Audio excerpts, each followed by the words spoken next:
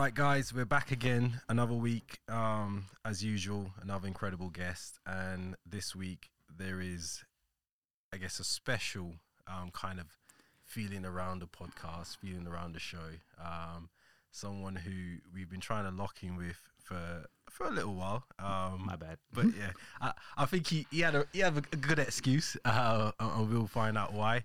But on the show this week, we've got Dr. Alex, who is an ER doctor, if I'm not mistaken. Yeah, I am. It's a pleasure to be on here. I know it's taken a while, and No worries, bro. it's No been worries. a busy time. I've been a little bit swamped with exams and work and various little bits, but as I say, absolute pleasure being on here. Yeah. No, I appreciate that, man. And we're going to get into a lot of stuff today because, we had a bit of a chat offline, kind of getting a feel for how it was for yourself during the pandemic, trying to going through that whole process. I'm sure, we'll kind of tap into that. We're really curious as well. I'm definitely curious about the journey. It took obviously for you to get to becoming a doctor, and I think a lot of people who, whether they're in med school or whether they're thinking about going into the profession or whether they may be actually in whatever field they're in, the process, I think, for doctors and people of the same ilk who have to study, who have to really put the work in and the grinding to get to this level that you're at now, I think that's going to be a lesson within itself. So we're definitely going to touch on that, and hopefully, a few gems will be dropped along the way. A little bit here and there, maybe. Yeah. So let's crack on then, because I want to try and get a feel for when it kind of all started for yourself, from a perspective of, did you always have career aspirations of being a doctor, or? In a kind of nerdy sort of way. Yeah, I did. I had this thing where I read a lot of comic books, and I liked Spider-Man was my hero. Spider was that kind of. I like that whole masked person who went in, helped the community, and disappeared off again. Like science and sort of ran with that idea. And very early on, a doctor in my life that I encountered did incredible things, saved my mom's life, helped my brother when they were really young, and I was kind of just hooked.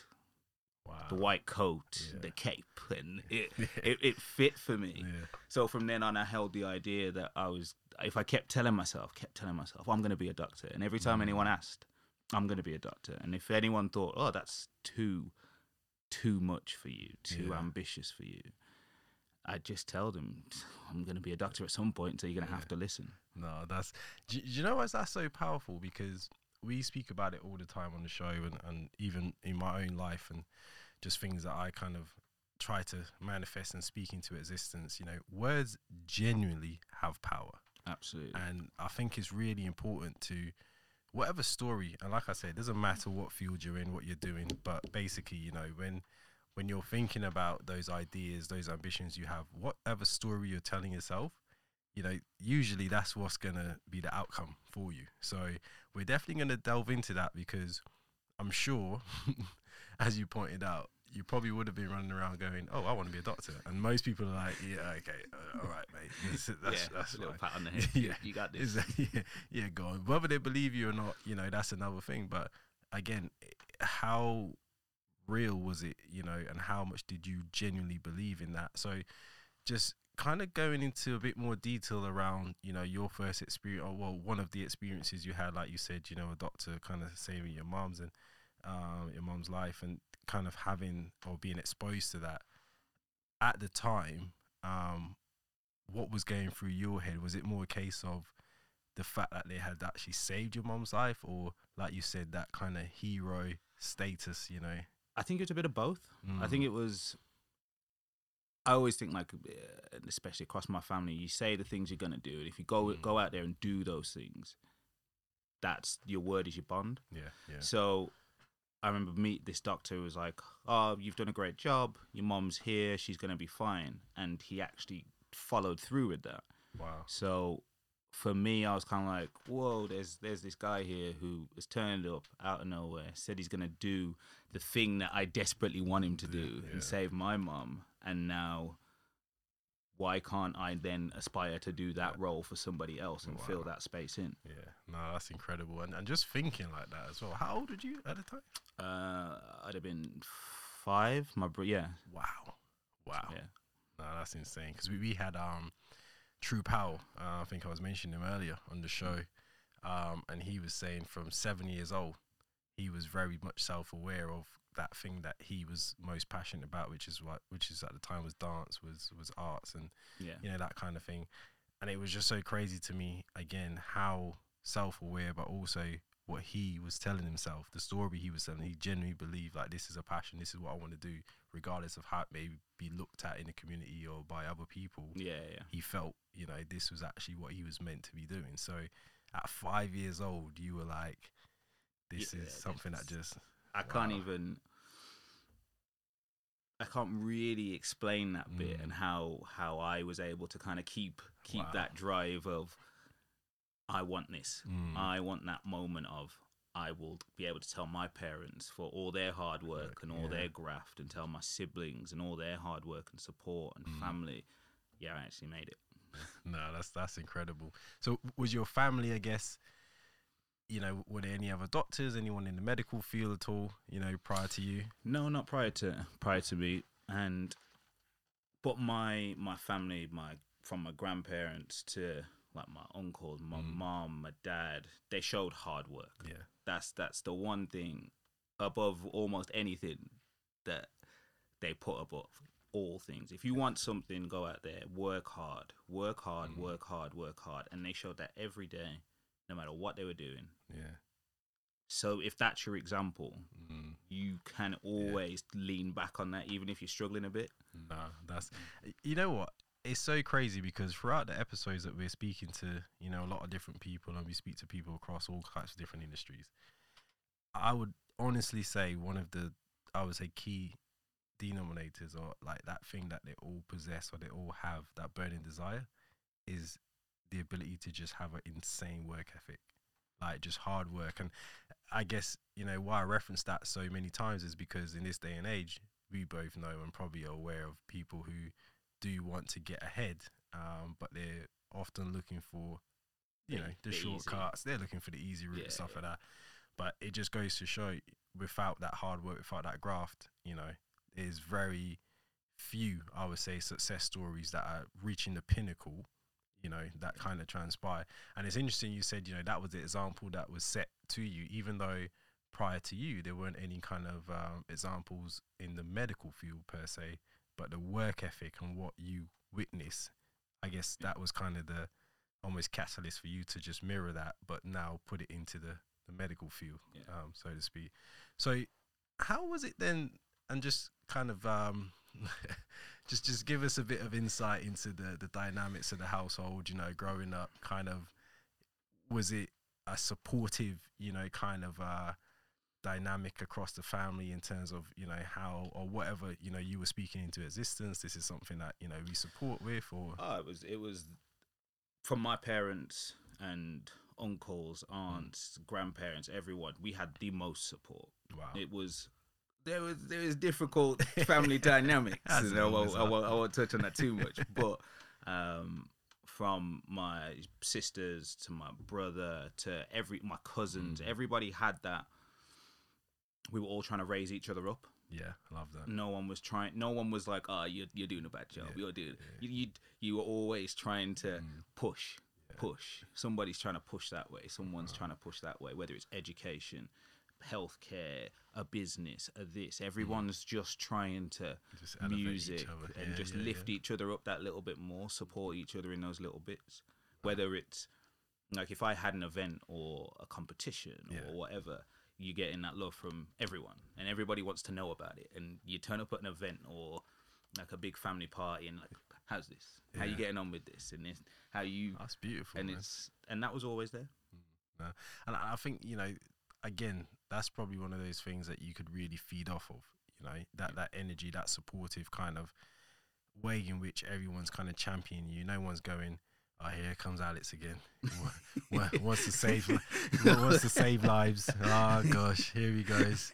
Go in the corner somewhere." And you know what? That's actually another thing, I guess, in a lot of you know, whether it's your friends, whether it's your family, again, the circle and the people you have around you, and how, you know, they're either feeding your flame or they're basically going, I don't think you can achieve this. You know, it's really important, the energy and the people you keep around you. So I think that was also another, you know, probably value that was probably instilled in you without maybe you kind of knowing it at the time, and then really developing and seeing, oh, like from a young age, everyone was actually kind of pushing me forward and trying to make me do better, etc.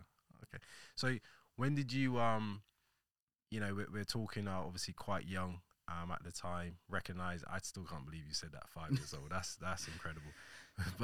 but going into, you know, actually now pursuing, you know, this dream, this profession that you've kind of been talking about from 5 years old.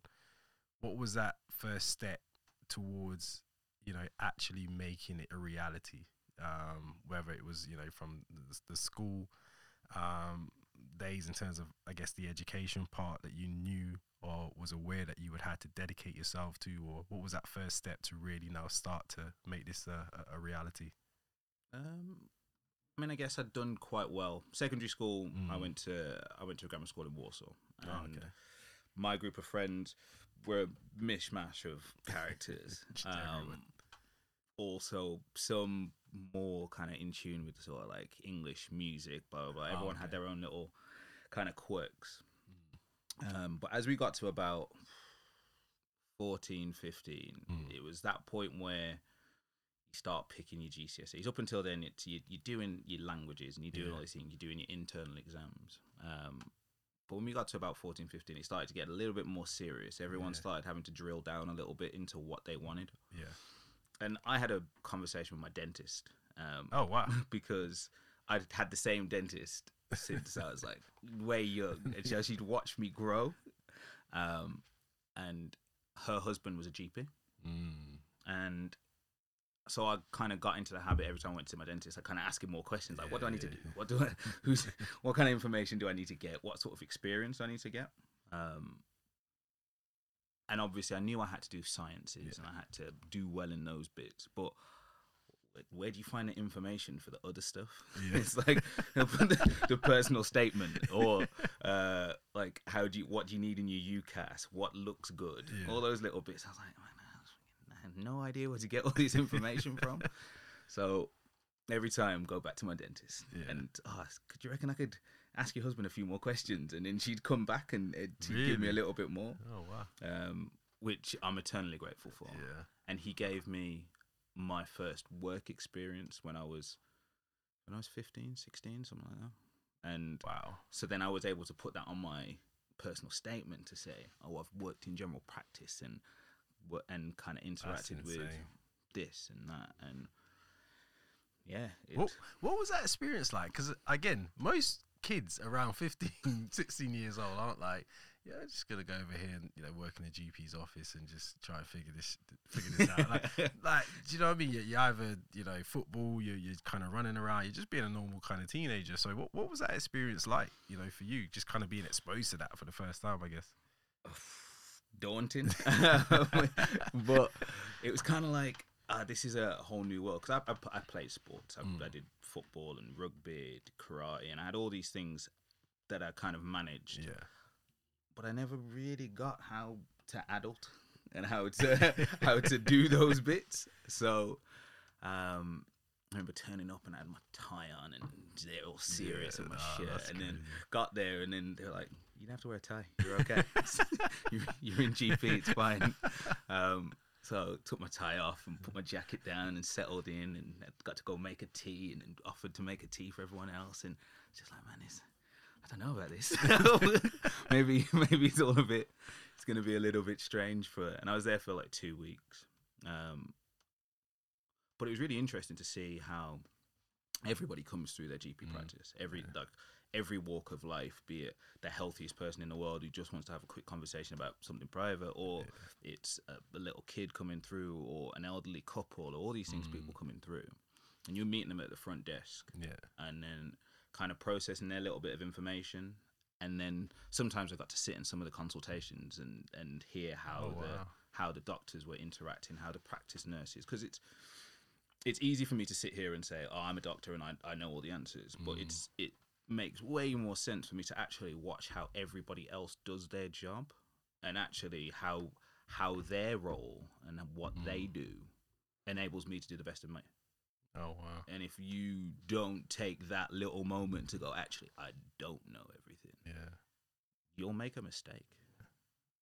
And I think mistakes at your level, yeah, don't want to be making too many of those. Too many of those. Absolutely. But you said something that was pretty interesting to me, because again, I'm just super curious about this whole process.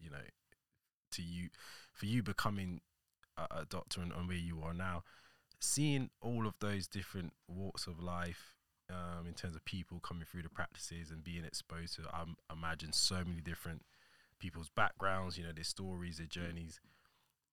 And actually, now I'm thinking about this. I'm thinking about my own experiences at the GP, actually. So how was that for you, kind of being exposed to that, in terms of the amount of people and, kind of, I guess, relationships, conversations, whatever it is you just have to kind of tap into, because I think it's a very personable role, in terms of being in the healthcare industry. Because my mum's a nurse. She's been a nurse for pretty much as long as I can remember. So moved around, or no, she's predominantly been a nurse in Barbados. She's a nurse. She's part of the NHS here now. But it's interesting because as long as I can remember, she's just had a way with just nurturing, just being really calm, and stuff like that. So I'm just curious, you seeing all these different people and things that you're now being exposed to, and again, you're 15 years old. Do you know what I mean? Like, again, that's crazy. But how did that help you develop, I guess, looking back, and maybe even in your own method and your own ways of dealing with clients, dealing with patients, etc. Now, was that something that you look back now on and go, that was an absolute privilege, just being exposed to all those different people and their stories, etc.? It's funny. I actually haven't thought about it until this moment. Really? I haven't really thought about it until, and as in how that kind of influences how I am. And I've never... Interesting.